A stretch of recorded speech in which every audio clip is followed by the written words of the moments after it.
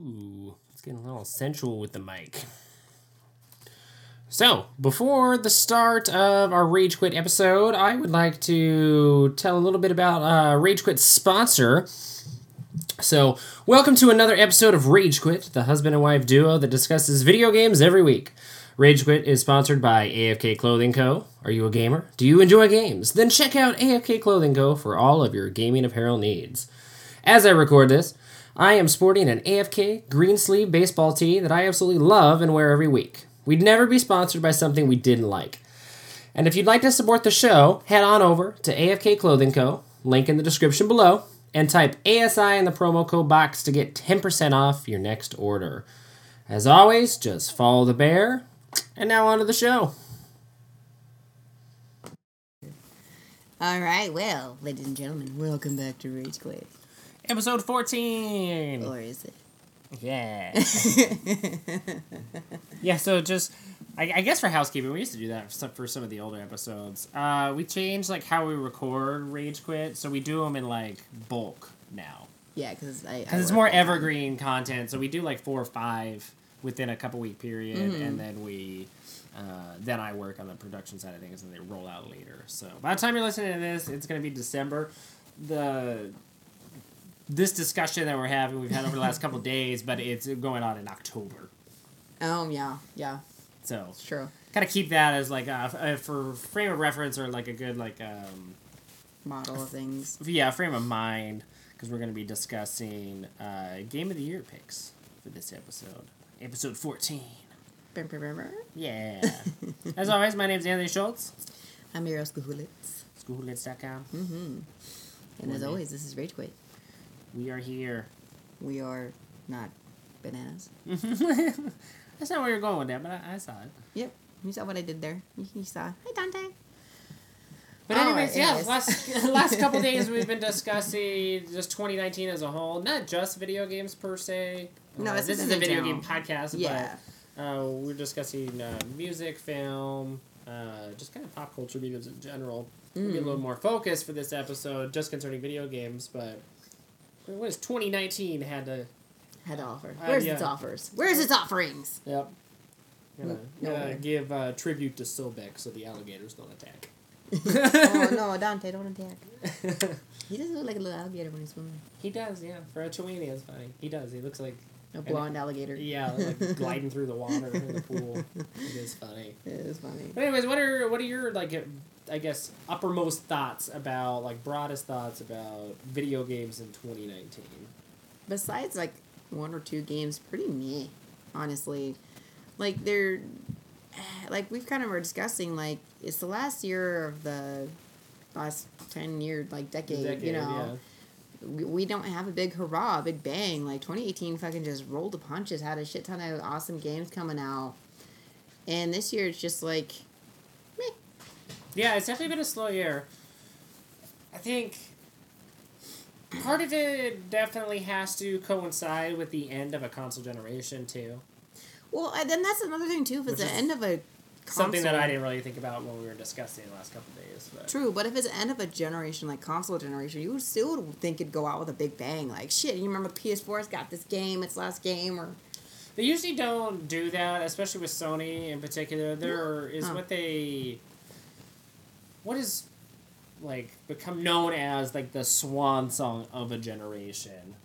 Specifically with Sony. I don't know if Xbox fans or players do something, have that for their generations as well. I mean, the 2 consoles usually come out about the same time and, like, close out about the same time. Yeah. You know, but PS4's been going on for what?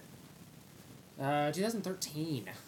Jesus. It's been 6 years, and then Are they really that long run? No, not really. I was just saying, it's like, I feel like... It's a lot longer. They're becoming longer and longer generations. Do you feel like because it's getting better and better built? I know we're kind of off tangential here.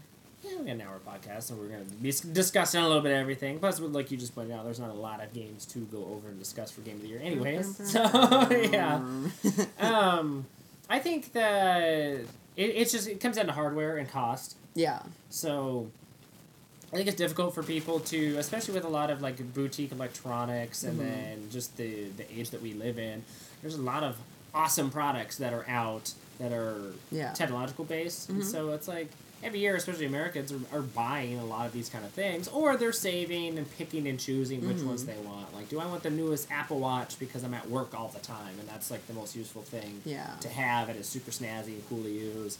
Or for somebody else, is it like, oh, I need that new tablet for my artwork because I work in graphic design, and I should set aside $500 or $1,200 or whatever kind of brand or type you're getting or even, to buy that. I think it's the same thing with like gamers. It's PC kind of, or gamers in general is like. I think just gamers in general. I think it's less about like, oh, you play on an Xbox One, you're dumb. Oh, you play on a PS4, you're dumb. I think a lot more people have multiple consoles. I feel like that has definitely surpassed since we were kids. Like, oh, how dumb are you? You have an Xbox. I think because, like you said, people have multiple, can afford it, especially now, multiple consoles that I'm not saying people don't have their favorites, but they're not, how dare you have a PlayStation instead of an Xbox. Yeah, it's more like, what do you like and what do you want to play? And then if you can't play it, it's like you kind of live vicariously and watch other streamers stream games you can't play, or you watch YouTube series on games you can't play.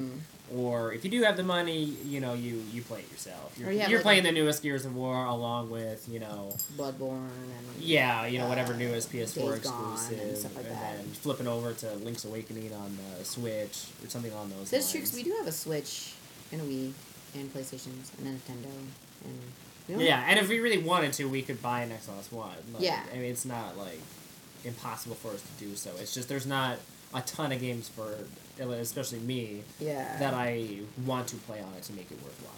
But that's a personal preference. Yeah, it's personal. Preference. I can play all the third-party games that I want on my PS4, and then I prefer Sony exclusives, especially this last generation. But I think to get back to your original question, it's like overall cost of producing these consoles and then the consumer buying them, that it makes sense for it to last longer. Plus, development costs are always on the rise. It takes either more money or a larger team or sometimes both to produce these games just because of the hardware capabilities. So if they have longer development cycles, I mean, how awful would it be if you had a short one, like back in the day, it was only a few years or 4 years or something. It's like development cycles oftentimes are 4 years now. Yeah. So it's like you're producing something for the PlayStation 4, and by the time you have a finished product, the PS5's out. Yeah. That would really kind of like fuck up a studio's groove and a lot of studios and how they function. So do you feel like they're revamping it, in a sense of the word, for the fact that because games have long cycles and they're trying to do it for the newest hardware, that's why they're wanting also to have the generation and show that it can last, that it's not a piece of junk you bought and it's going to die in a year or two? Yeah, I think it absolutely adds to like consumer value as well. Like it's worth having for because it's not 7 years. It's not a consumable. Or 8 years. It's not like shampoo or something you buy. No, it's not. I mean, it's not throwaway. I think there was a good period in the middle, especially with electronics, where electronics were starting to be designed that way to last only a few years, so you would have to buy a new one. Yeah. But now, people are at least in my opinion, the quality of said products are going up because they're more expensive, because the parts going into them are either harder to create or more expensive to get a hold of, or because of the tech built inside them, there's more intricacies. So I think kind of forced at least consumerism or capitalism to kind of go back to what we were, in like the 50s or 60s even, where it was built to last. Or we could repair it on our own if it broke. Exactly. Or these big companies, if something happened to it and there was like a recall, you could send it in and be repaired and get it back, instead of like, it's easy for you just to throw it away and then spend another $400 to buy a new one. Which, I don't know about you, but I ain't got no especially if you had to do it, like, regularly, every 2 years or something. Well, yeah, and it's like, I didn't even honestly realize that's how long it's been, because we've always just had the PS4. Like I've always said, I've never really been much of a big gamer, besides maybe my handheld Game Boys, and even then, those never really popped out too often, either. Yeah, I mean, there's some regular issues that older consoles can have, depending on the console. And how you treat it too, but that's just personal.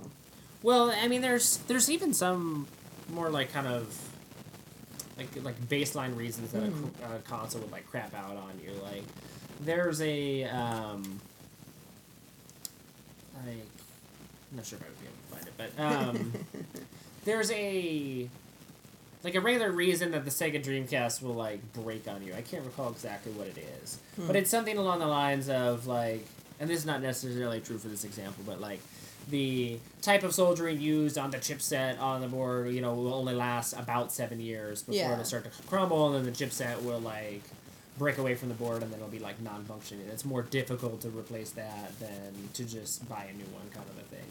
I kind of described a problem that like PS3s had, but but it's something along those lines where there's like a set amount of time usually for some of these. Like you might get lucky and it'll last way longer, and then there's other times where it's like, well, it might, you know, break down within 3 a couple years. Yeah, depending on how much you use it and wear and tear and all that good stuff. That kind of knowledge comes from really the time that the console's been on the market. So something like a Dreamcast where it's been almost 20 years, it's like you're gonna be able to run into a bit of problems. Yeah, you're gonna be able to log to the types of issues that, you know, a Dreamcast compared has. to like something that's been on the market for like 3 years. Yeah, somebody who's like a hobbyist who, you know, takes them apart or fixes them, or someone leaves it on running and burns out the thermal paste or something like that. Yeah, you know, you have your small business where you're repairing like a certain sensitive linked into theirs. Super Nintendos or something, and you know, 75% of the time it's the same issue.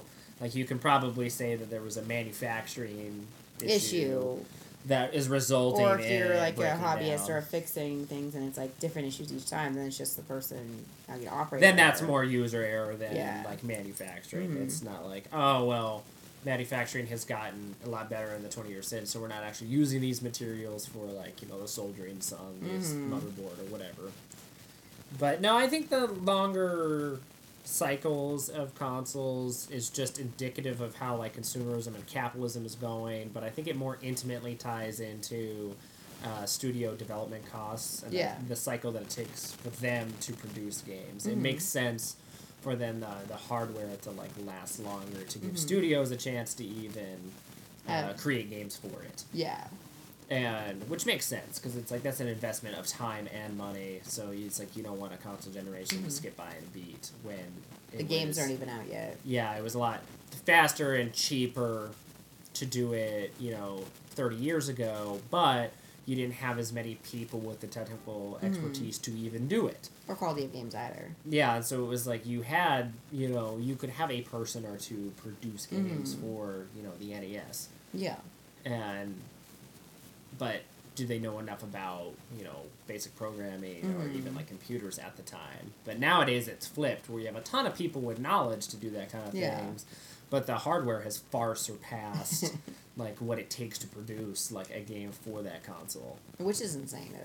It's like the roles have just kind of reversed. And I think that like Sony's and Microsoft's response to a long generation is to do like an iterative like in between. So like the Slim or not so much that, but actually a machine that's more powerful than like the base model. Really? So like the PS4 Pro and the was it the Xbox One X, the Xbox One X and the PS4 Pro, they are more powerful machines than the original PS4 and Xbox. They're not just smaller. I didn't know that. Yeah, it's designed to up-res to like 4K television. Oh yeah, because the TVs are still doing their thing. Yeah, and then studios could also provide patches to implement like the new hardware for games, essentially modding their own game. Yeah, no, that makes sense. You know, to make it look better. So what?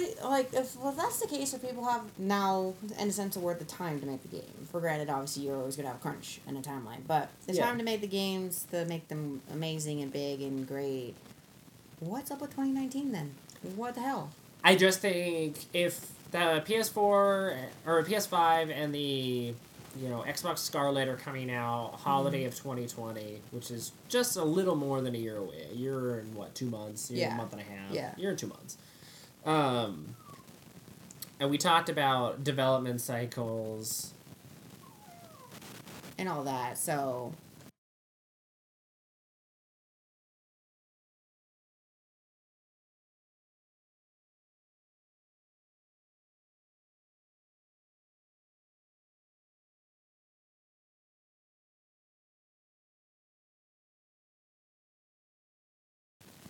I think with the longer development cycles thrown into the mix, And then the fact that studios can add those patches and stuff to have like up-res versions of their games, it's easier to do a patch than design a whole game. Yeah. For that. And so that's what I think like Microsoft's and Sony's response to a longer generation, like I just said. But I think it's winding down more so because it's only a year and 2 months away. And so you're having a lot of these studios now gearing up to produce games for the new consoles. For the new consoles. And if they have longer development cycles, like I've been saying, then they're going to need that year and 2 months to get that head start to start producing games for the PlayStation 5 and Scarlet. So do you feel like the reason why 2019 is... I'm not saying it doesn't have its game changers and good games in it, but it hasn't been so... Bow is because of that reason? I think it has. I mean, it's a little disappointing because we were talking more, like, even bigger kind of scope about, like... music, too. But yeah, like how a lot of art mediums, including video games, like, represent usually, like, a decade or a succinct period of time, that it is a little disappointing to get to 2019, and just because of how console generations worked and how these companies function, like, we're not really having this big push or, like, last hurrah, like, that would be really cool to see. That's representative of, you know, even if it was just most of the decade, it's like, this is what gaming was from 2013 to now. Yeah. Like, here's the pinnacle of what we can do. I think the swan songs that we're going to get, like we talked about at the beginning of the episode, is going to be like The Last of Us Part 2, which The Last of Us was the swan song for the PS3. Okay, so they're kind of they just haven't come out yet because it's only October and we still have 2 more months. Editing for a second there. Yeah. What year is it? I think we're gonna get, you know, swan songs for the generation. It's just it's gonna miss this holiday mark and this year. You think so? Yeah, it's gonna be more in 2020 leading up to the PS5 launch. We're gonna have, you know... So just have that brief kind of crossover in 2020. Yeah, and I would imagine a lot of these big games that we're gonna get in 2020, at least in the first half of the year, like your Doom Eternals, your Final Fantasy VII... I thought it was going to be on 2019. It got pushed back, That's yeah. right, it was supposed to come out in November of this year, but they needed more time to work on it, so it's going to be March 20th of 2020. Lame. But I think that Final Fantasy VII Remake and The Last of Us Part 2, I would imagine, are going to be... kind of a big boom of the end. Yeah, you got a good third-party representative, you have a good first-party representative with Last of Us Part 2, and then you have a remake in there of one of the most beloved games of all time. So it's like, you have a good kind of swath or a good like litmus test of what, you know, the generation was before. It's just going to be in 2020 and just miss the mark. Yeah. Of 2019, right before the new year, and then that holiday season, unfortunately. And that's just because of, I think, where the console generation's kind of lined up. So now this kind of segues into the game of the year for 2019. So does that make you feel like the crud brain fart nominees? Yeah. That's how you say that word? Mm-hmm. Okay. For the game of the year are just kind of because of how this year's been? And yeah, I think it just happened to be like spacing and timing. Like there was already cogs spinning that we have no control of, and it just happened to fall in a weird like generation middle change. Yeah, it's like we're switching generations between console generations between 2019 and 2020, and you know, I'm always an advocate for if you have to push a game back to work on it further to make it better, that's a good idea. Do that if you have the opportunity to do so. I'd rather be disappointed as a consumer for a few months that I didn't get to play the game I wanted to right then than to have a subpar game released then. I'd rather wait 3 months or 6 months or whatever and then play it when it's done. No, and I get that too. For the idea of, you know, being an amazing game for 2020, the new generation and all that. But I feel like because what we're talking about is the game of the year, just slim pickings, and the shit that they're nominating and what should be nominated or going for the game of the year is like... It is weird. It makes for an interesting year. Because, like, I know what we're saying, it's like, you and I both love Days Gone. And Days Gone is hardly getting any buzz for game of the year. No, it was reviewed slammed when it came out, and in my opinion, unnecessarily so, I think. I don't know why that game was singled out. I feel like that could be a culmination of events too, where it was like Sony was riding high with so many great single player narrative driven like first party exclusives that it got to Days Gone, and anything that like a reviewer could find about it, they wanted to tear apart. Because they've been doing Or so their well. editors were telling their writers to do that just to make a better buzz. Instead of just being an article headline like, Sony knocks it out of the park again with, Horizon Zero Dawn or whatever. Days Gone and You get to Days Gone and it's like, okay, that's fucking switch up. I think that was more like media tainting that game because it was like, it's the first of its kind as far as from that studio, and it's coming on the heels of all these great single player games. Do they have a list? I know that you had a list potentially of what the nominees are for Game of the Year 2019. Yeah, let's go over that. Some and kind of websites talk about it. have done like reader polls. Like they're not going to be exact because it's not yet. When is this again? Come out in December, right? This episode's going to release in December. No, this is, but the only one that most Game of the Year, like the like a main award show and stuff, bless you, is in December, and then most outlets will either do a podcast or articles or both in December. Yeah. It's usually about that. Bless you. Sorry. Some of the big ones talked about. This is via Polygon. Polygon.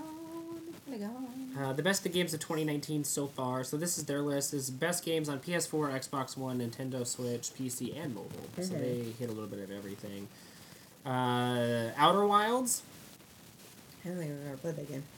No, it's coming to the PS4 shortly. It's an indie game that did really well that was on the PC. Okay, so it's already been. That's one I want to try and play. It looks really good. It's very interesting. Kind of a smaller game to my knowledge. I think that's worthy of being mentioned. A game called Void Bastards. Sorry. I'll read this line too. Void Bastards is a droll take on the BioShock format. What?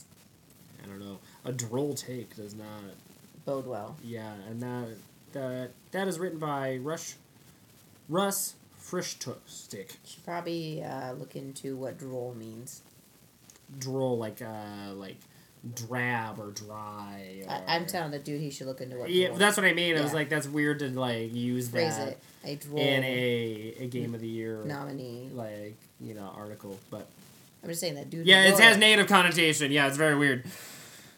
SteamWorld Quest. That is a part of like the SteamWorld Dig kind of universe. No idea. It was an indie game. They've had multiple games in multiple genres. Okay. Pretty interesting, kind of cool. Again, small game, indie game. Sekiro Shadows Die Twice. That's probably one of the biggest ones that has been mentioned. Yeah. That's from Software. They did Demon's Souls, Dark Souls, Bloodborne. Yeah. And now Sekiro is their newest one. Okay. That's what I thought. So, John and I actually discussed Sekiro a little bit last time he was over. Or no, when I went over and I was trying out VR for the first time, actually, is when we discussed it. But didn't he crack you in the knee when you were playing VR? Or you? Yeah, he cracked me in the knee. And then you kicked a dog on accident? I almost tripped over a dog, because his dog Ted was laying down when I was doing... I think he has the Oculus, I think. And, his dog Ted was, laying behind me. And he had moved and laid down behind me. And so I stepped back. Yeah, I was playing Robo Recall, and I stepped backwards and almost fell over. But, anyway. From my understanding, the difference is really just subtle, and it's in the combat. So, one of the reasons I like Bloodborne so much opposed to Dark Souls is because Dark Souls is very defensive based. Yeah. And you're very offensive. Yeah, I'm usually an aggressive, offensive very based angry, player. Have issues. It's I like to run into battle and be quick and fast. I don't want to be slowly putting up my shield and then taking a hit every few seconds and then timing it and then then attacking once or twice and then that's after the annoying, shield. in general. It's just too slow paced for me. So that's why I don't like that. You did that even in the Division when you had a group of people who are like, what the hell is I happening? just take off, and and that's more defensive based too. that one has a little more forgiving, so that you can be more aggressive if you're But I'm decent saying in enough. general, that's just you. That's how you play. You never do sneaky mode unless it's like an Assassinino and you have to do it to get the trophies because you're a trophy whore. Yeah, that's true. Otherwise, you're just like. If it works and it's fun to be stealthy, I will. They don't have a lot of those games either. Like, Metal Gear Solid back in the day and, like, Splinter Cell and games like that were, like, very stealth-oriented, and I love those games. I played them all the time. But the whole combat system and game mechanics were built around it. Yeah. They don't really do that anymore. Assassin's Creed has good elements in it where you can be stealthy. Yeah, but even then, And that they have kinda deep is a shit combat. show. Trees. Yeah, but it's like, if it becomes a shit show, you can, like... Just kill everybody. Yeah, in the old school Metal Gear Solids and Splinter Cells, you could not do that. Like, Yeah. If you were caught, it was like a done deal kind of a thing. You were Da-da-da. supposed to be stealthy. From my understanding, though, Sekiro is not necessarily defensive or offensive based like Bloodborne. It's more based on the parry system. So you have to be able to parry attacks in order to... Which is more timing based and probably a little more fluid. So I might enjoy that one. Potentially, yeah. In my opinion, looking at it, it looks a lot like Neo, which is another one that is really underrated. So I find Yes. Neo's combat to be incredibly like enriching and fun to play and varied. You can make it really slow and defensive if you want, like Dark very Souls, fast and or you can be offensive. very quick and offensive like Bloodborne, or you can make it like Sekiro and have to parry. Like, I like a game where it lets you choose how to play and is difficult, not one that forces you to play in one way. Yeah. The difficulty's not is what bothers me about any of these games. It's The forcing of one version. yeah, of it's the how the other. combat like plays out and those mechanics is what either makes me like it or dislike it. Yeah. So, But Sekiro Shadows Die Twice is up there. From Okay. Software's got a good pedigree, but they're pretty much making the same game over and over. True. I got a long bit about Sekiro. Hypnospace Outlaw. Set entirely in a late 90s GeoCities-like online hub. Boy. That sounds fantastic, because I had a GeoCities website back in the day, so... Of course you did. Yeah, when I was in high school. Ah, the good old days. Looks like another smaller indie game. Not available on console, available Steam, which we don't cover a lot of PC gaming, but it's No. on Windows, PC, Mac, and Linux. It's gonna get mentioned. There's another PC one. Total War 3 Kingdoms. Total War is a long-running franchise. To my knowledge, more like strategy-based game. Okay. Linux, Mac, and Windows PC as well. I don't know why they inverted the list. That was weird. It throws me off. New Super Mario Brothers U Deluxe. Okay. I didn't even know that had been created. I know. Yeah, that's exactly how you would think it Yeah. would sound. Nothing new. Mario game that was released on the Wii U. Yeah. What? Yeah, it's just like that is now on the Switch. Oh. Okay. That's why it's the deluxe version, kind of like when Mario Kart. Mario Kart Deluxe 8 or something like that. Yeah, that was released on the Wii U and then came over to the Switch. So Nintendo wisely is moving over some of the best games on the Wii U that nobody played to the Switch since they have a huge user base now. Well, that makes sense, though. Because everyone hated the Wii U, now they got the Switch and everyone loves the Switch. Might as well just fucking just... But again, Say- a port, so that bothers me a little bit. Is a Oh, port yeah, of a we'll game. talk about that, too, because there's a couple in there that... Resident Evil 2 Remake. Meh. That released in February. Great game. Fantastic remake. But it's a remake. But it's a remake, yeah. So, again, nothing some original. issues there. What else we got? Slay the Spire. It's Spyro. Roguelite, that is on PC. Mm. That console. Baba Is You. It's like a Baba puzzle Yaga. game. It is on PC and Switch. Apex Legends, which I did not realize had released this year. Ugh. I believe that came out in February as well. And that's on PlayStation 4, Xbox One, and PC. That's how I feel about that. Yeah, really. Bless you. Thank you. Sorry. But yeah, we're getting another Battle Royale game. I think, is leaps and bounds better than Fortnite, but Still. it's still a Battle Royale game. And that is all this article actually brings up. There was an IGN one. Actually, it's right here. This is their, reader Version. polled Yeah. Article. A lot of similar games, a little bit more succinct. They have Apex Legends as well, and Sekiro Shadows Die Twice, as well as Resident Evil 2 Remake. They also included in their poll Mortal Kombat 11, Tom Clancy's The Division 2, and Days Gone. That's the only one that ever mentions Days Gone. Yeah, and Days Gone's, like I said, this is a reader-submitted poll via IGN, so they have percentage breakdowns. This is based on roughly 35,000 votes. Days Gone is last with 8.6%. Jesus. However, there is kind of a cluster around it. Tom Clancy's Division 2 only has 10.1%. Apex Legends only has 9.8%, just barely higher than Days Gone. And Mortal Kombat 11 is at 12%. So those four games are kind of clustered around each other. The breakouts in this particular poll is Sekiro with almost 25%, and Resident Evil 2 Remake leads that pack with 34%.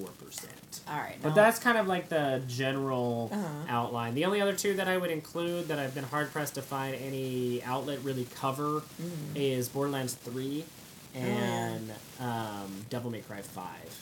Yeah, and so that's another thing we need to bring up. Why in the hell is a remake being nominated? I don't know. I know in years past when I would follow other journalists and reviewers or internet personalities that covered video games in the industry, they've discussed that before. Like, do remakes or remasters or ports deserve to be Nominated? Yeah, or you have a possibility to win. I don't think so, honestly. And some of them have said that as well, and then some of them have vied for them or made the distinction between a remaster and a remake. Especially nowadays. I'm in the same camp as you. I think a remake or a remaster should be. Or a port. Or a port, yeah. Because they had their chance the years that they came out to be Game of the Year. And if they didn't win then... Why in the fuck... And it's the same game, relatively speaking. Or even just in spirit of the same game. How and why would it win? Yeah, why does it matter now? It's kind of like, in my mind, you think of new books that came out. Like, that's a sphere that I'm very in touch with as well. New books come out in 2019. There's a book of the year, or maybe even a book of the genre, like best horror novel of the year. You'd say, okay, well, it's this. I don't think this came out this year, but Stephen King's The Outsider is like best horror novel of 2018. And like, okay, imagine if you had this is the third, reprint. I'm sure it's way further in this of Stephen King's The Shining. Yeah. Because it's a new reprint and has hit store shelves with a different cover, and now it's a trade paperback. It is up for Best Horror Book of 2018, the same year. And it wins. And it's like, well, you have this new novel that was written that is like contemporaneous and that's coming out, or came out. Yeah. That is representative of that year and of that genre. Why would a book from 50 years ago be considered to be the best book of the year, the best horror novel of the year? Like, that seems...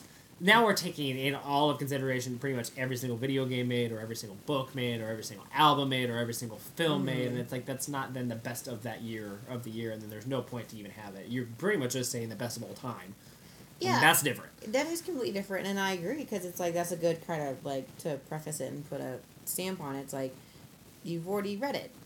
Yeah. And they just stopped in the cover. And Resident Evil 2, the original, plays like Resident Evil 2 Remake. Like, it does. It's the same story. It's like, it's just tweaked with like modern benefits, like graphics and like quality of life improvements. That's all it is. Can you play as Claire in the original? I don't know. I played too much of Resident Evil 2. I played a little bit of it. The one I really played was Resident Evil 3 Nemesis. But I have Resident Evil 2 on the PS1. We played it that one day. Oh, yeah, but I don't recall too much of it. But what I'm saying is, like, you basically have already played that game, and I feel like... It's just, like, the new improved version of that game. So I could picture, it makes sense to call it, like, the definitive version of that game, but it still is that game. A definitive edition wouldn't exist without the original. No, and I feel like if you're going to go that, make it a different genre. Don't make it Game of the Year, make it a remastered Game of the Year. Yeah, I get to do, like, subcategories within an award show or however... Which a lot of people do. Yeah, or a particular, like, website wants to do their breakdown.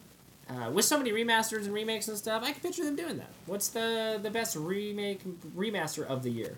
Yeah. Resident Evil 2. Yeah, You know, what's the best okay, it won that category. of the Makes year? it, yeah. It's like, okay, well, it's like, oh no, it's, you know, new Super Mario Brothers U Deluxe or whatever. Yeah, That's yeah, the yeah. best port of the year. It's like, oh, okay, like, cool, I get that. Is No. it the game of the year? No. And it's like, well, no, like, because we had, you know, Sekiro and Borderlands and Days Gone and Devil May Cry, like, Yeah, these you are don't new even- games of that year. You don't even hear any BuzzFeed about Devil May Cry 5. And that honestly is an amazing game because it's got like 3 different ways to fucking play on that game. Oh yeah, and it's got probably the longest campaign out of any of them. It's got all the extras from the old ones. Like it's got new original characters and storyline. Beautiful game, great mechanics. Yep. Like it's probably the best of the series. And Devil May Cry is already an award-winning series. No, no. And it's like no talk about it, Nope. which is no buzz. bizarre. No buzz, no fuzz, nothing. None of the sorts. And it's just like, and I agree, it's just like, it makes it hard for people who come out with like Days Gone or new games or games that deserve feed because, you know, you like you said, they got the editor saying, you know, lambast it because this again, how dare it be an amazing game for an exclusive game or, and it just sucks because they don't get that recognition that they deserve and like, oh, well, Resident Evil 2 that's been out for so many years got remastered. Woohoo! It wins again. Yeah, and it's like it came out in 1998. It's like, well, we already know the story. It's like Mhm. it's the same publisher. It's like we already know about Resident Evil 2. Yeah, it's like, Like it's a brilliant, great game. I just don't think it should be even a consideration or in talks for Game of the Year. no, like we said, do a subcategory. It does seem very disrespectful to the ones that do have like original or new IPs or like new sequels or whatever it is, or even indie games like in 2019. Yeah, They don't even exactly. get a chance No. or a shot. Because it's like, oh yeah, you know this fantastic game that came out 20 years ago? We just like polished it and put new graphics on it. It's like, that's probably going to win. And it's like, what about the hardworking people like now that Yeah. made a game for gamers now and So, well, this the is another PS4 in tangential mind? thing too, because like with remasters, they completely remake them, don't they? Remakes, they completely remake them. Yeah. So you get like your like Crash Bandicoot was completely remade. Medieval, which is coming out on the 25th, which has already been out for 6 weeks by the time you listen to this. That was completely remade. That they break it down and they rebuild up. Remasters, you're essentially just getting kind of like a extra coat of paint over the top. It's like your deck's chipped away and you restained it and then did a top coat. Okay. That would be like a remaster. That's what you Okay. did. It's And like they're- it's chipped away over the years just because the hardware's gotten so much better and maybe like the textures don't look as great now or So they're not really. the frame rate was locked in at 30 frames per second and people are used to a little faster gameplay Yeah. to 60 frames.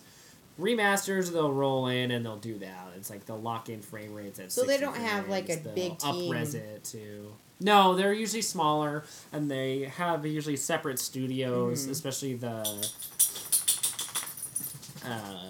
like Sony and Microsoft and stuff. They will have like Blue Point Games is one that they do a lot of like remasters of games and stuff. They usually don't start over and just take the original as inspiration. So Resident Evil 2 wouldn't be a remaster. They built that from the ground up just based on Resident Evil 2. Okay. So And they- Final Fantasy 7 is like the same that's coming out in 2020 is going to be the same kind of way as Resident Evil 2. But then again, still the argument is that it's not an original idea. It was already done. It was already done, 20 years ago. Yeah. Like, because if we were talking about, like, Resident Evil 7, I would say, yeah, that should be, like, up for Game of the Year.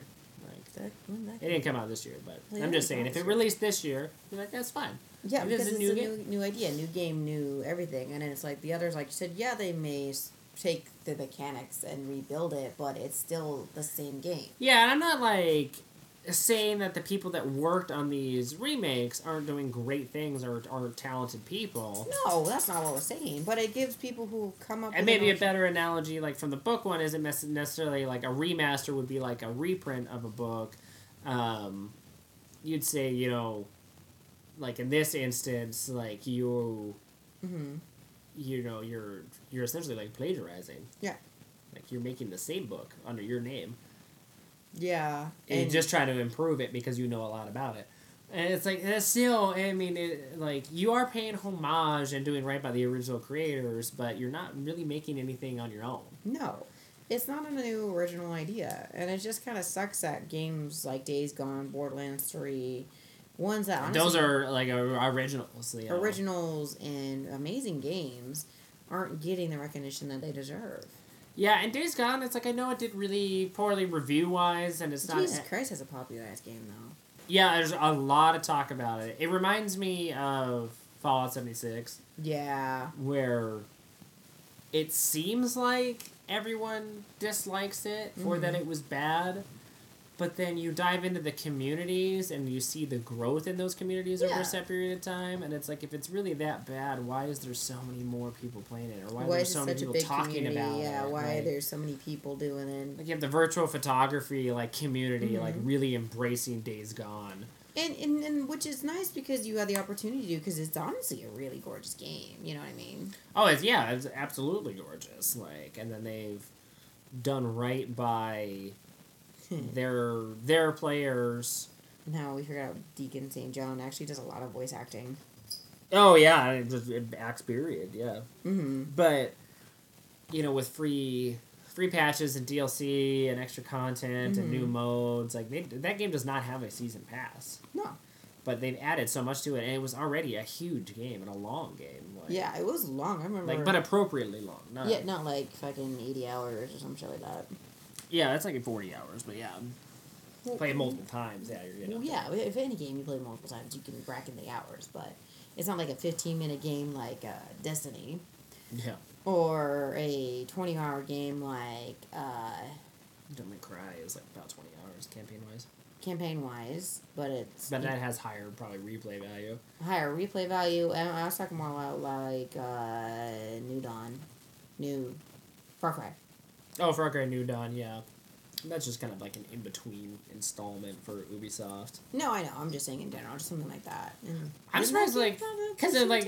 What? Didn't that game come out this year? It did, yeah. There's just like no mention of that either. No. Like, which is surprising with that's the other thing that kind of gets me with the year that's so limited on games. Like we talked about in the beginning of the podcast, you know, our ideas or thoughts on like why it's that way. Yeah. You would think that with a smaller pool of like big games or high ranking games, you would have games like Far Cry New Dawn in talks for maybe not Game of the Year, but maybe some of the other categories. And it's like, even that game's not discussed. No, and it just doesn't feel like it's a fair game or not voting system, but just in general. It's like, because like you said, editors can tell the people who are writing about lambast this game, make it sound like it's shitty just so Sony doesn't get another Game of the Year or something like that. Because bias, that's what the word I'm looking for, isn't very biased. Headlines that say the opposite. So we stand out, and that does happen in that industry. That's unfortunate, especially with these big media outlets. It's like we even read some excerpts from like Polygon and IGN. They're huge. Excerpts. Very close. That's okay. I say stuff like that all the time. But it's like, how true are they to the game or their opinions or or what actually the general population is thinking? Yeah, and you don't... Is it so insular that they're only thinking about them and their community? Like, even the IGN reader poll, like, you think maybe that would be a better kind of, like, test or, like, control group. But all those people that voted in that poll are IGN fans. Oh, yeah. They're going to have a bias. Yeah, I feel like... If they're ones that were, like, willing to and did participate in the IGN poll, odds are all of their video game news has been from IGN over the course of a year or even the course of several years.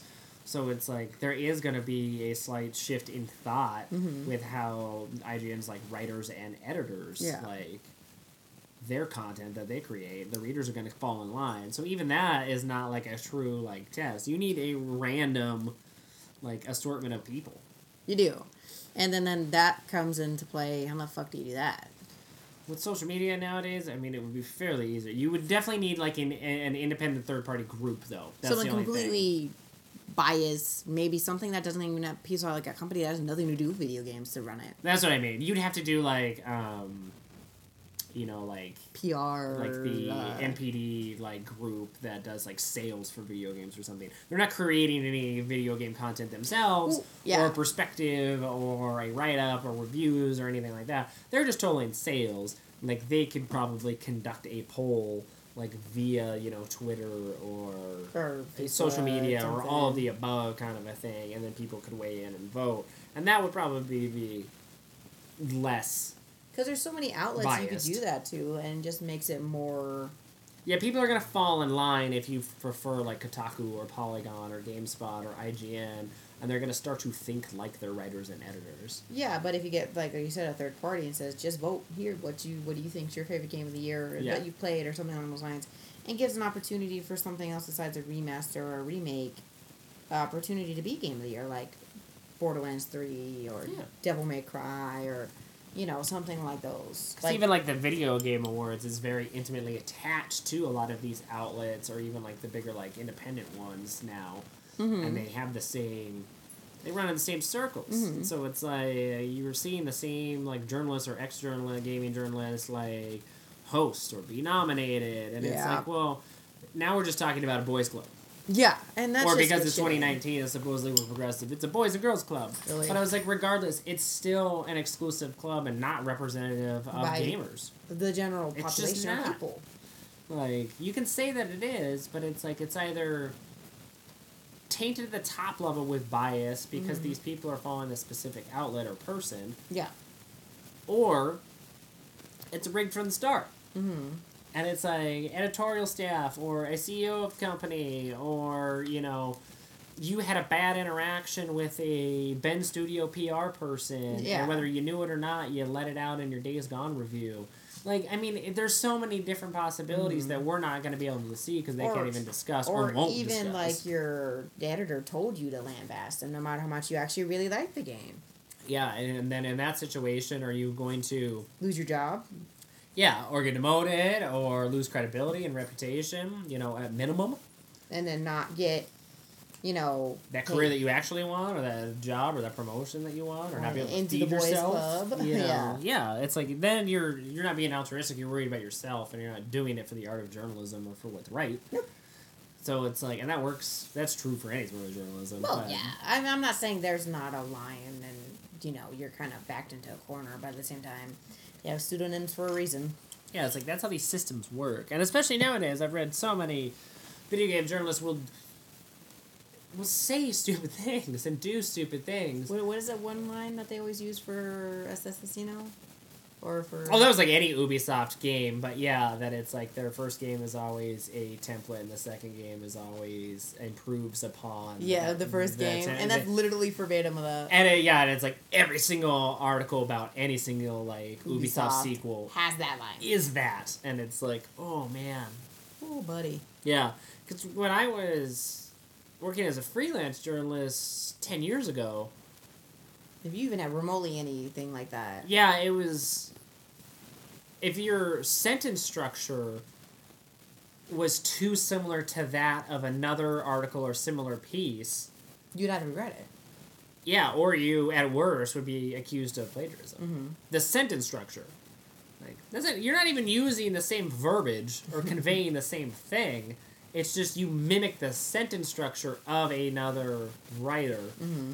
And editors were keen enough and knowledgeable enough to find it, nonetheless. Yeah. Their breadth of knowledge of, current articles and writers, of the moment. That's why they get paid the big bucks for being editors.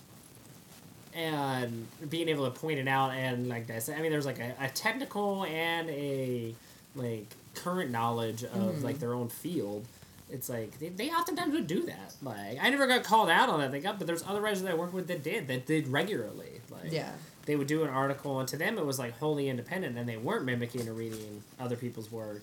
But you would read the pieces, and even the sentence, because the sentence structures were the same, they sounded the same. Yeah. The cadence and, the pauses and, how you would, actually verbalize it, especially since video reviews and articles were becoming more and more of a big thing. When it's read aloud, they sound the same because the sentence structure is the same, especially if it's, continuous throughout an article. That's why you would get, accused of plagiarism or told to rewrite. And now you can just fucking say the same thing over and over. And it does. It shifts perspective on, games of the year or if a game's good or bad. And it's disappointing. And it just doesn't give opportunity for across the board, not just like a specific platform or specific hardware. Does it give opportunity for a game that honestly may be really good to get nominated or even win? Yeah, it is disappointing. It's definitely, it shines the light away from those that are probably most deserving. It does, because like you said, frick, The Devil May Cry 5 came out, and like, you haven't heard anything of it since it came out. It didn't have negative reviews, did really well. But 9s still. and 10s, not even discussed. No. Days Gone, which is supposedly a bad game, Still. limitedly discussed, but it's still discussed because it's actually not a bad game, and so you can see that there is a fluctuation. Yeah. In that, Like, because was it a dissonance in cognitive functionality? Yeah, like, yeah. There's just that shift between the mind and the page that obviously is trying to be recognized. And that's why Days Gone is in discussion, because people who played through the game and picked it up and gave it a chance realized that it's not a bad game and it never was. Yeah. So now there's just there's just this small valley voice, there. Yeah, the small voice down at the very bottom saying, "Hey, I'm actually a pretty good game." Yeah, again, because it just like we said about the writing. is. Yeah. And gaming journalists, for whatever reason, and we provided our own conjectures, just didn't label it as such. But even that is discussed. But Devil May Cry 5 It wasn't discussed at all. is not discussed at all. And it's with a game with such, or with a year with such limited game of the year potential, why is that not even in discussion? It's these bizarre games. Well, yeah, the weird one-off ones, and New Dawn, Far Cry New Dawn isn't even mentioned, and that did well. Just a bunch of games like that, maybe smaller or ones that aren't remasters or remakes. It's just, or really oddities. And Borderlands 3, which everyone was incredibly excited for, has a fantastic pedigree and history, and they've really done right by their player base too by releasing that free DLC for Borderlands 2. They released the first Borderlands leading up to it. They've been really active on Twitch and kind of that public relations sphere. Nothing. And then nothing. There's really no conversation about Borderlands 3 either, which is and that's done really well. That's a pretty big game too, isn't it? It's a really big game. Dork. Definitely a AAA, and it's just where'd you go? Yeah, it's even the big games that came out this year, there's not as many of them as there has been years before, but we're not even discussing all of them. No, and we're only discussing Resident Evil 2 Remake. A little bit of Days Gone if an outlet deems it worthy enough. Yeah, deems it worthy, keyword there. And Apex Legends. Really. And then we're ignoring Borderlands 3, most of Days Gone, Devil May Cry 5. Well, even still, we still have 2 more months. We still have Outsiders is still coming out. We still have the Geralt Death Stranding. Death Stranding's and coming Outer out. Worlds, yeah. Outer Worlds. Well, little to no buzz about the Outer Worlds, which I find disappointing. I don't know if that's just PR because of Obsidian, because they were just recently purchased by Microsoft, so it was already kind of promised for cross-plat, but still, there's no buzz about those, so it's what it Death Stranding, obviously been a lot of buzz and talk about, but I've noticed that a lot of articles are kind of shifting to that negative, Days Gone. Because, they're trying to shift with the negativity toward it because it was so pined after, and now it's coming out. People are like, well, fuck this game. Yeah, there's no way it could come out that quick, or Hideo Kojima is, lost his touch, or it's there's a loss of faith without even a finished product. Yeah, they haven't even played. They haven't even played the goddamn game. No, they'll be excited for years up to it, but if it had gone too long, then people would have complained that they announced it too quick. And then if it comes out, which it is, it's already been certified and has gone gold. Yeah. That it came out too quickly, and so it's what do you want? Yeah, what the fuck do you want? But then again, I feel like that's not the people. That's the it's just the media, journalists and stuff like that. They're not voicing what people actually think. No, they're providing their own opinions and trying to sell it as a majority. And then that's not the case at all. It's a combination of things where people don't really get that opinion or voice. Yeah. And in my opinion, IGN and some of these other ones, especially IGN, they're really calling the kettle black here. They've had so many high profile sexual misconduct cases, with editors and like managers and supervisors and stuff with their own company and like writers and journalists and stuff, they still feel the need to shove down your throat this self-righteous, like, we're the best, it's just our opinion, but it's absolutely right because I've been in gaming journalism for 20 years. And it's like, well, you've also been a human your entire life and you felt that it was okay to grope some woman in your office. But your 20 years of experience as a gaming journalist really, like, trumps anything else, and I know you have to be right because of it. And then we get the side avenues, like, no, that's a tangential conversation. It is a tangential conversation, but it's like, but then pretty much you you just drank the Kool-Aid, and you actually don't really have Yeah, Kool-Aid! But then you get, like, what's that one that you love to watch when we got together now you hate to watch? Oh, Kind of Funny. Kind of Funny Games. Yeah. Because and then they split up, and then Kind of Funny Games basically is IGN, but smaller. Yes, it very much is. Like, Greg Miller is obviously the tour de force behind that now, and pretty much has soul. And that's why the one guy left, because he didn't want to be that. Yes, and Colin Moriarty, who is very, like, polarizing, especially because of his political views, like, a lot of people hate him. Yeah. And he gets in fights with, like, other journalists and stuff all the time, real, and other internet celebrities. But that's why I prefer him. Because he's real. He's not real. Fake. And he never says that he's, like, perfect. Like, he says that he's flawed, and that his he's opinions not always aren't right. popular, and, you know. He'll play the arrogant bravado type, but he'll also be quick to admit that that's I was wrong, or I did he's this. He's playing the part. Yeah. And it's like, but also providing his opinion. But that's why he wanted to be away from IGN. Small and not be a part of IGN, and wanted to focus on other things. Wanted to do politics as well as video games and Sony and stuff. And then what he wanted. Yeah, Greg Miller just like, now I want to be like IGN, but do my own thing. But which is exactly. But just have controlling interest. It's kind of what it came down to. It seemed like a money thing, really, at that point. It's like, I was willing to not even save a relationship with my best friend because I would lose my company and therefore lose my money. And I don't want to do any of that. Well, you could have actually stuck up for him and changed things and to benefit him and still continued your company. But it was going to be difficult, and you wouldn't be, IGN's little stepbrother. Yeah, and then but solely controlling the cash flow. Well, it's disappointing. Yeah. Like, that's pretty much the definition of a sellout. Well, I mean, to kind of like preface and wrap up, I feel like, hopefully, since it's not over yet, hopefully, by the time this comes out, we'll be pleasantly surprised. But I'm not holding my breath either. I'd say not be pleasantly surprised or even that it matters so much. I think it's good to dissect and discuss, but what really matters is what is our game of the year? What is Rage Quit? What do we endorse? Batman. No. I honestly feel like game of the year for me should be Borderlands 3. Makes sense. Why is that? I love Borderlands. Like, I love the franchise. I love the story. I love just the craziness of it. Borderlands is legit. Yeah. And the 4 characters, and I want to play the Siren, but I like Borderlands. And it's not necessarily because I don't play a whole lot, but Borderlands is just amazing. It's been such a long time since they've actually came out with a game. Yeah. And how they did it, too, how they released DLC for free and the first game and all this stuff like that. Hey, try this before you try the third one. Yeah. Play. See what we are. Kind of bridge the gap of goodwill. Bridge the gap of the goodwill, and then, boom, here's our game. Yeah. No, I think that's a fantastic choice and a worthy choice. What is yours, Spencer? I think I know yours is. Mine's Days Gone.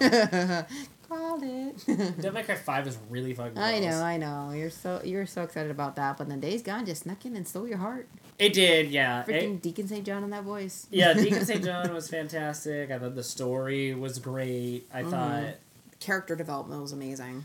Character development was really good. It was well written. It was a gorgeous game too.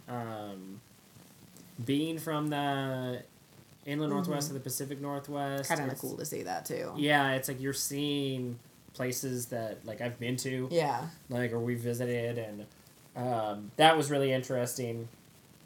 I also enjoyed the mechanics and that challenges, it was like a slow the free build to release. it. Yeah, the free DLC. And then they added survival mode, new game plus mode, and they've just done, I think, an amazing job at Bend Studio. Oh, yeah. And I think they knocked it out of the park, and I think they're more deserving than what they've been getting. I do too. But no, I think Days Gone is definitely my game of the year, and then my close runner up would be Devil May Cry 5. I think mine would be Days Gone would be my close runner-up, and then Devil May Cry would be my third, if anything. Yeah. So. And Devil May Cry 5 is like a second place spot or even a third place spot is. Like, I think so. fantastic. Yeah. Like it's And then it's done so well and do the different gameplay, and again, that's another. yeah. Whole We can thing. definitely talk about that Oh, yeah. series or the characters in a later podcast. But it's like I don't think it's as important to discuss what other people. I think it's important to discuss rather. I don't think it's important to like warrant. Mm-hmm. I don't know importance Yeah. about these outlets or these like award shows and who they pick. I think they needs to I be. think I think it needs to be changed. It needs to be revamped Yeah. to make it. I think fair. it needs to be up to the people. I Gamers. feel like that can be up to the people in a lot of scenarios. But yes, I agree. No, I mean to gamers, like Yeah. gamers who have played these games and have Who- played games continuously, or kids just Or getting even into like games. even like we've talked about too, people who have multiple freaking consoles who've played all the games and to feel have their opinion of what their favorite game of the year is. yeah, they need more of a say. I think leaving it up to these kind of people is just kind of nonsensical. It is, and it's messing it up, I'd honestly. rather even have like a coalition of like podcast our size, like Yeah, ask our listeners or our social and media then take followers, all and that then take all of it and- and like into a collate poll. it. Exactly. Instead of having 24 IGN writers and editors yell at each other to come up with a definitive list. Yeah, or So- write the same article over and over again. Yeah, it's just That's stupid. it's just too one sided and doesn't make sense. Nope. All right. Well, I feel honestly that wraps up Game of the Year. Yeah. Hopefully we get more buzz on other games, but again, not holding my breath. Hopefully things change, but again, not holding my breath. Yeah, we'll do like an addendum or an extra part to this podcast. Yeah, like a if something 15-minute dramatic changes, but- like if Death Stranding just blows everything out of the water and it's, Oh yeah, then we'll heralded talk as, about that. one of the best games ever made. They'll definitely warrant further discussion. And yeah, there'll be an addendum to this podcast. But otherwise, yeah, this will be the last one for the year. Ooh, Ah. And then we'll be back first week in January for Rage Quit. Bum, bum, bum, bum. Yeah. But you can catch us here every week. Was it Wednesdays? Wednesdays. Yes, Wednesdays. Wednesdays at 2 p.m. Da-da-da-da. Yeah. Yeah. But yeah, so when this releases in December, what you're listening to right now, I'm going to be taking the rest of the month off to enjoy the holidays. But like I said, we'll be back January. Oh, so. of course. Yep. We ain't going anywhere too far. No, not at all. But thanks for listening in.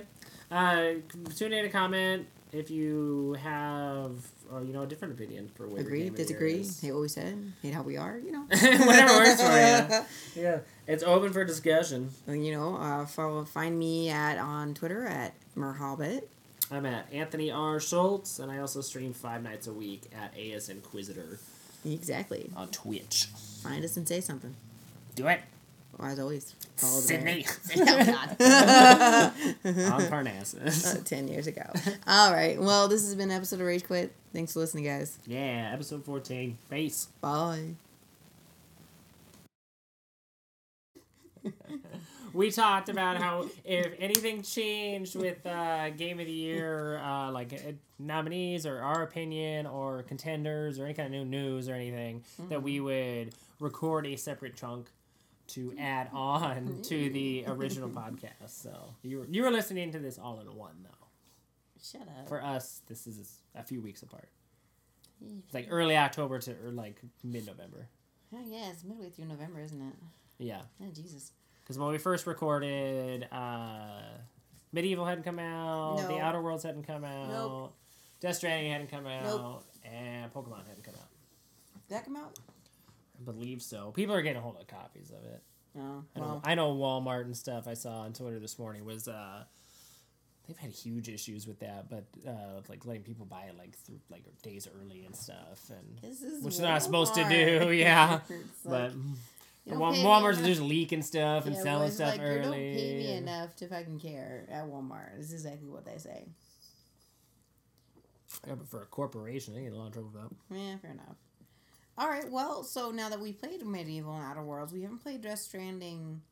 No, but we have enough news about it, and there's been enough kind of feedback and other reviews And then Pokemon's the same kind of way. Yeah. I caught up on like news today about Pokemon Sword and Shield, and we're like right in there for release. Okay. I can look that up real quick to see when the hard release day was. We are recording this on, what is it, November 12th?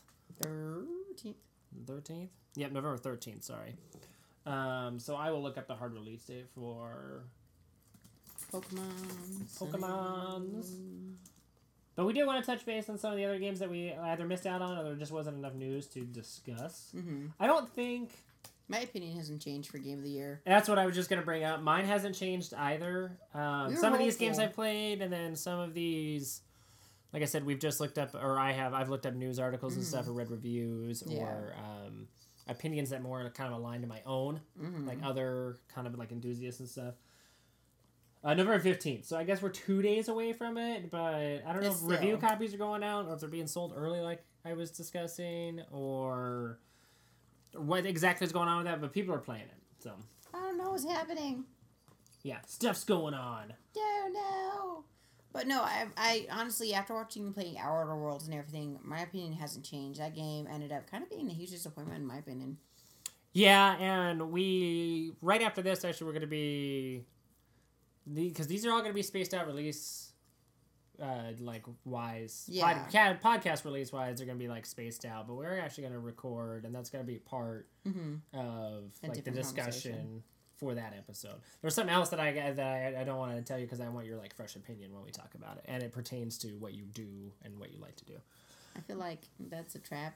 No, it's not a trap. I just want an honest gut opinion because I already have a formed opinion because of what I did before career-wise. So but you have something that you can definitely offer. I feel like it's a trap.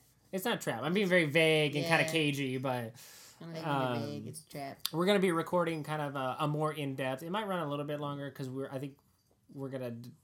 I don't think we will be discussing the Outer Worlds. I should just leave it at that and cut it. I don't think end podcast. And that was the last one. I don't think he died. I don't know. The hamster fell off. Yeah, it did a little bit. It got flung off the wall. Just sliding down the glass of the terrarium. Exactly. We will be discussing the Outer Worlds in depth in a spoiler cast episode, and then that'll be in conjunction with what I was kind of being cagey about, kind of a side topic that attaches to it. You can't be a dick. Yeah, I agree. The Outer Worlds was... I had really high expectations for it. It looked something that I would totally enjoy and love, and I was very excited for it, especially, to play for, like, my birthday, and... I was kind of disappointed about it. I thought it was just a good game. Yeah. And when I'm actually working on a review for it right now, which will be a little bit more in depth than what I've done for AS Inquisitor, but I like to do more of it. There's going to be a write up, a hard review, and then there's going to be like an accompanying like YouTube video with it. Yeah. But when I was doing the pros and cons, like, kind of list, which sometimes I would do for, like, reviews when I was working as a journalist, there was a lot more cons than pros. I don't know what that was. It was a little hiccup. You're just having a difficult time. I guess I am, I guess. I'm the one that's been talking at work all day, and you're the one that's falling apart, all right? I haven't, like, talked at all today. I've been listening to things today, but... My listening skills are good. My speaking skills. When you talk with the toddler, he's going you start to flub over words a little bit, or you just make sounds. That happens on a regular basis when you only have a 2-year-old. It's way easier to communicate with than like, how are you doing today, little person? Like, it just doesn't. Like, and if he ever bust out like a cap, a cane, and a monocle, and it was like, "Good day to you, sir," and then like wanders off, I will be amazed, and my speech level will probably increase. But until then, he trips over his own feet and then cries. So exactly, yeah. My persuasion ability on the Outer Worlds will plus 10. Oh my God.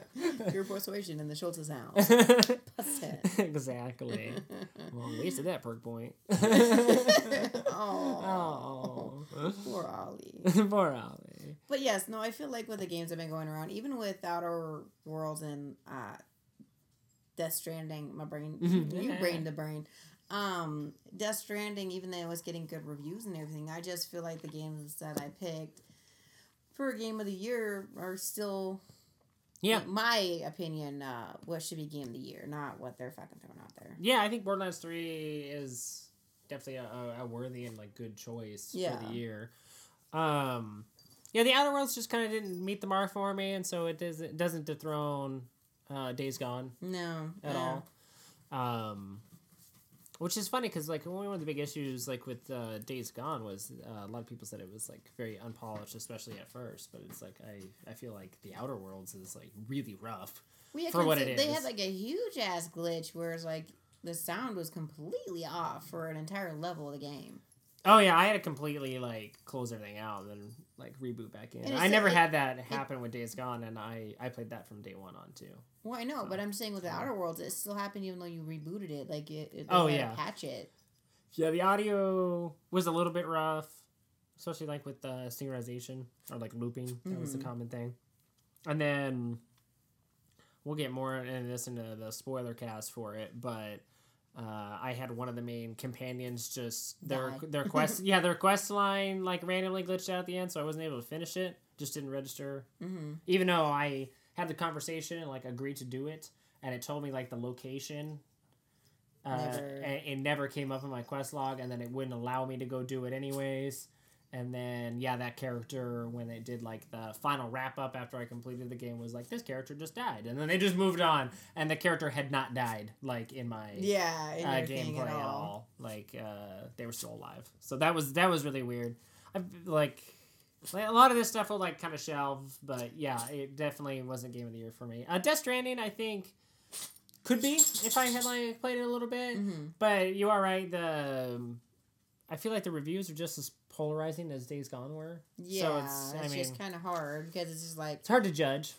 You get people like, it's just a dumb delivery game. Why the fuck am I wasting all my time? Yeah, some people are like, oh, it's just a walking simulator. It's just a hiking simulator. And it's like watching a movie and then I'm playing a hiking simulator. Like, who cares? And then other people are like, I didn't realize I needed a game like this. Yeah. Like, and some of them are, people that wouldn't like those kind of simulation games are absolutely loving it, and then other ones are saying that it is a completely brand new genre, which is what Hideo Kojima was trying to do. Supposedly, he was make a Strand game and make a new genre from Death Stranding. So I don't know. It's kind of interesting. I think that would probably come close to dethroning Days Gone for me as Game of the Year. Yeah, I can see that. Unfortunately, I just don't know, even from what I've read and like seen about it. Yeah, and then we can't say too much because Pokemon Sword and Shield isn't technically out there yet, even though people have been getting games to play. Well, I don't think it's going to be Game of the Year either. Although there are reviews out for it, and there is kind of a big social media hoopla going on about it right now. Apparently, Game Freak specifically said that... the Pokedex was going to be a lot smaller this go around for Sword and Shield because they were focusing on like making sure that all of the like character models and stuff and wireframes and everything that goes into modeling like each of the Pokemon and their evolutions to make those top notch. Yeah. And so they were focused on that. And so, because of the time crunch and release date, delivery, that they had to truncate the overall like Pokedex. Apparently, it came out people sifting through source code that they directly lifted from handheld versions. Oh, that's sneaky. Of like most of the Pokemon. So they actually didn't create anything new, and so then therefore there shouldn't have been any significant amount of time pumped into it. Yeah. And so then therefore why is the Pokedex less? Or why aren't the character models looking a lot better? Oh, that's stupid. And the same. So, and it's hard to say how much of that is true and how much of that is not. I find it a little weird because I feel like Pokemon fans and fans of Game Freak in particular are like, most of them, I wouldn't say present company included, but... No. Are just rabid. Like anything Pokemon is fantastic and amazing. Oh, God, and yeah. and, they trust Game Freak to a fault. So I find it a little weird to see like a very large segment Like of that population, backlash. maybe a 50-50. Could be just a vocal minority, but very pissed off and angry at Game Freak. That's a studio I didn't really expect to see much anger. Well, it's because it's like, in my opinion, they changed a beloved game that they've been doing for generations. Honestly, literally, not the same because they've always added, changed cool things to it, but completely fucking different to the point where it's like, this isn't a fucking Pokemon game. I'm not playing something stupid. I just want my basic Pokemon game. Yeah, exactly. And then now they're trying to... And there's some of the complaints that you've made in prior podcasts about Pokemon, specifically Sun and Moon, seem to be evident in Sword and Shield. Because not all. No, but they've done it. They does seem to have carried over a little bit. They've done it again, is what they're saying. Yeah, so I'm a little worried about like what your takeaway would be from it. Probably ain't gonna get that game. Yeah, I mean, it's hard. Like I said, it's hard to tell. It's like we're a couple days from the street date, so I mean, we'll find out more and be able to watch, footage and streams and stuff. Yeah. YouTube videos, all that good hoopla, and then also read more in depth once we have like kind of a full body of reviews. But I don't know. I don't think, at least in my opinion, and this is like me with blinders on a little bit, but I don't think Pokemon Sword and Shield was ever really in the running for Game of the Year in my opinion. No. Like, just period. I mean, I love Pokemon, Before or after don't get me release. wrong, but they've never really been in the running. They're just, it's Yeah, I mean, they're great games. I'm not knocking them. No, like, they for the are most amazing part, games, they're great but games, and it's a good series. It's but, not like mechanically advanced as some of the other yeah, games out I mean, I there. wouldn't call it, Last of Us or, probably even what Death Stranding is and things like that. But, Yeah, exactly. yeah, and then just last night, actually, so that would have been the 12th of November. 12th to remember. Yeah. I platinumed the remaster for Medieval. Medieval! Now that was a good game. It was a really good game. I had a lot of fun with it. It was funnier than shit. Oh, yeah, they... Daniel was so hard to school. Yeah, they managed to keep a lot of the original charm from the 1998 original release, Yeah. which I think is really hard because it's and definitely an offbeat and quirky game, and just changing, like the voice acting or even the music or just kind of one aspect of it, I think would like lose a lot of its charm. I think so too. But they kept it. Like, it's still kind of janky, but it works because it's from that PS1 era of games, like Yeah, the first 3D yeah. platformers. So and the cameras and stuff, but it's not so overbearing that it's unplayable like the PSP version was. And then all of the kind of dark humor and like gothic horror vibe and like the silly accents and like the narrators kind of jokes and the gargoyles jabs at Sir Daniel Fortescue, like all of that like carried through. It was fantastic. And the fact that like Sir Daniel Fortescue doesn't have a jaw and how he talks, and he's missing an eyeball. Yeah, he's really like a unique protagonist. Like not one where you would expect like leading the charge, especially for like first party like Sony kind of lineup. You think of your Nathan Drakes and your Kratos from God of War and your Joel and Ellie and things along those lines, and then kind of just snuck up this October Sir Daniel Fortescue, who does not really even have, like you said, a speaking part in the game. And then there's subtitles. Yeah, it's like, which is fantastic. Exactly. That game was great, though. I love the little addition of the finding the lost souls, and you can unlock the original game by doing that. Didn't you do that? I did, yeah, and I did like the first level on the original, and it boots up the same as if you were to put a PS1 game in a PS1. You have to show me that later. Yeah, where it like comes up with the white and orange logo, and it makes the PS1 sound. My and all ass that. was asleep. Yeah, it's like all of that. They just poured it right over, and it's just another menu option on the top menu. That makes sense. So it's like you have new game, load, and then there might be like credits or something in there, but then it's old game.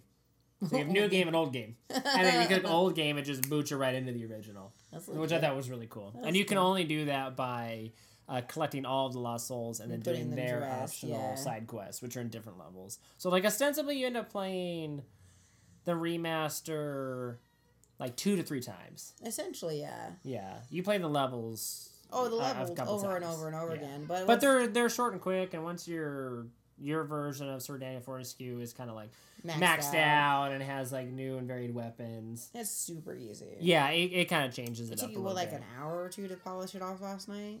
Yeah, exactly. And so that would have been me playing the game another 2 times. Mm-hmm. But, it took me, probably like a week and a half, 2 weeks to go through the story campaign at once. But we, earlier in this Splice podcast, we talked about remasters and their place in Game of the Year. So as much as I love that game, and it probably is one of my favorite games of this year, I just don't think it's in the running for Game of the Year. No, just I don't of either. that. It's an amazing game, but it's not a new game. It's literally the same kind of stuff again. Yeah. Multiple times. It's not the first remaster.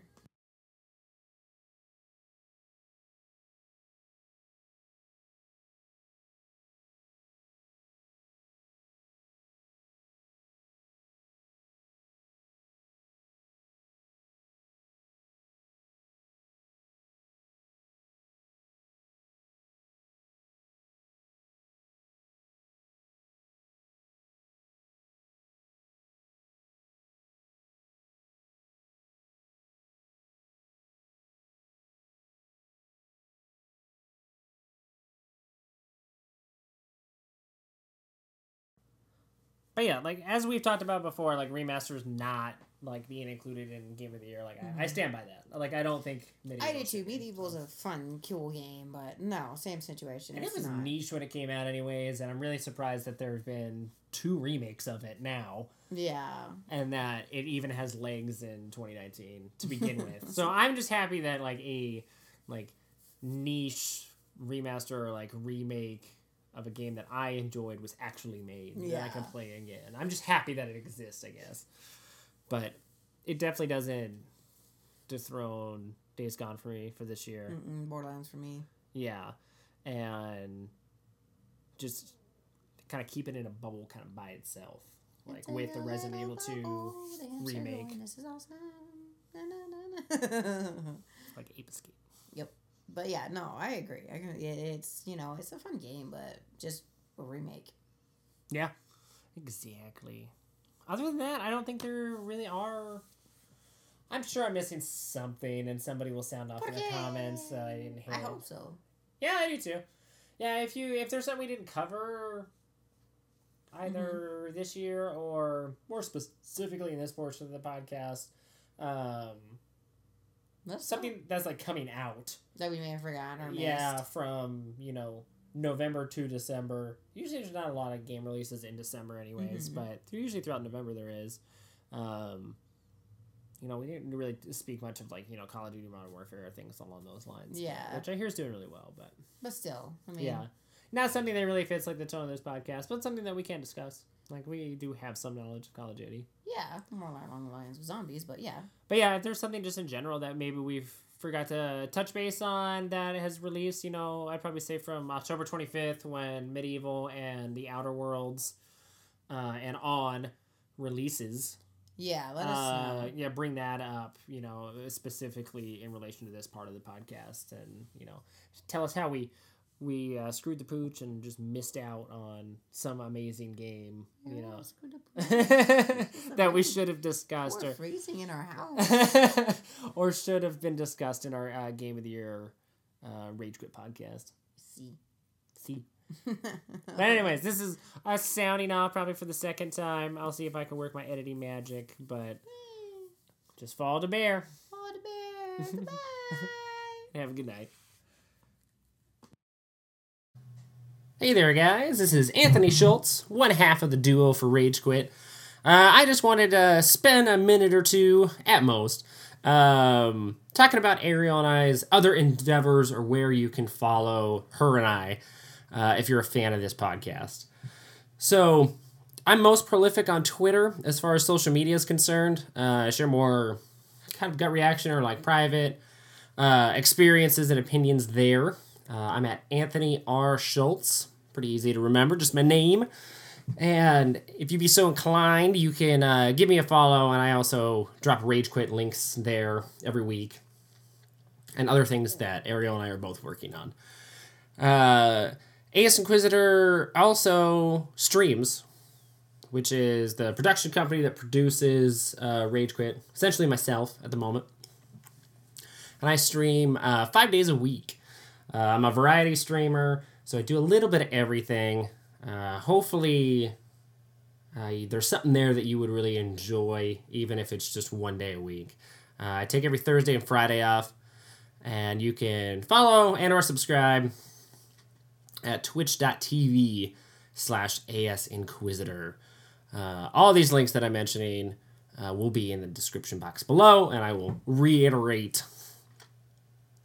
Also, AS Inquisitor has a YouTube channel. So if you're not listening to this podcast via YouTube, if you're using your preferred podcast provider, this podcast does make its way to YouTube.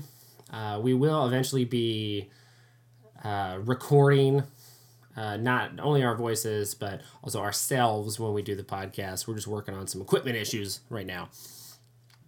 But we also have past streams that I've done for AS Inquisitor that have a little bit more kind of polish or pizzazz to them. They're divided up into like better bite-sized chunks for complete game playthroughs or Let's Plays. There's also a lot of unique content there. I record things throughout the week as I play games, just kind of funny moments or maybe even like personal achievements, things of that nature. And so you can search for AS Inquisitor on YouTube. And again, the link will be in the description below. But those are my 3 kind of primary platforms that you can find me on. So that's Twitter, YouTube, and Twitch. Ariel actually has her own YouTube channel called Painting with LM Schultz. She's a very talented painter. She has her fine arts degree and enjoys painting for cathartic reasons, as well as to improve on her like technical prowess. So she started her own YouTube channel to improve on her techniques, as well as show people kind of some basics or things that you can do painting wise. There's also some other kind of crafty do-it-yourself kind of ideas and videos on there as well that pertain a little bit more personally to her and I, because they usually involve our family. You know, it's a family project that she's working on. For example, she did our son's Halloween costume, and so she walked through how she constructed and created, the costume and how you could do something similar for your kiddos at home. And then finally, you can follow Ariel on Twitter as well. She is primarily on Twitter, just like myself. We don't really indulge in too many other social media platforms, save for maybe Instagram. I don't think we're as active on there. Ariel might be, more so than myself. But you can follow her at Merhobbit and give her a follow as well. That's my lovely co-host and beautiful wife, Ariel. But anyways, I just wanted to stop in and kind of throw some links your way. And if you were curious about what AS Inquisitor was doing and how Rage Quit kind of fit into that ecosystem, there it is. Yeah, got all the links for you. If you're interested in any one of those, all of those links are going to be in the description box below, and they're going to be in every podcast episode now. So I'm not sure if they're entirely there right now, but I'm going to be doing a fresh write-up and make sure and have all of those included for you. So just click a link or copy and paste and head on over if any of those strike your fancy. But anyways, thanks for enjoying the show. Really appreciate it. We'll be back next week for more rage quittiness. And as always, follow the bear. And have a good evening, guys.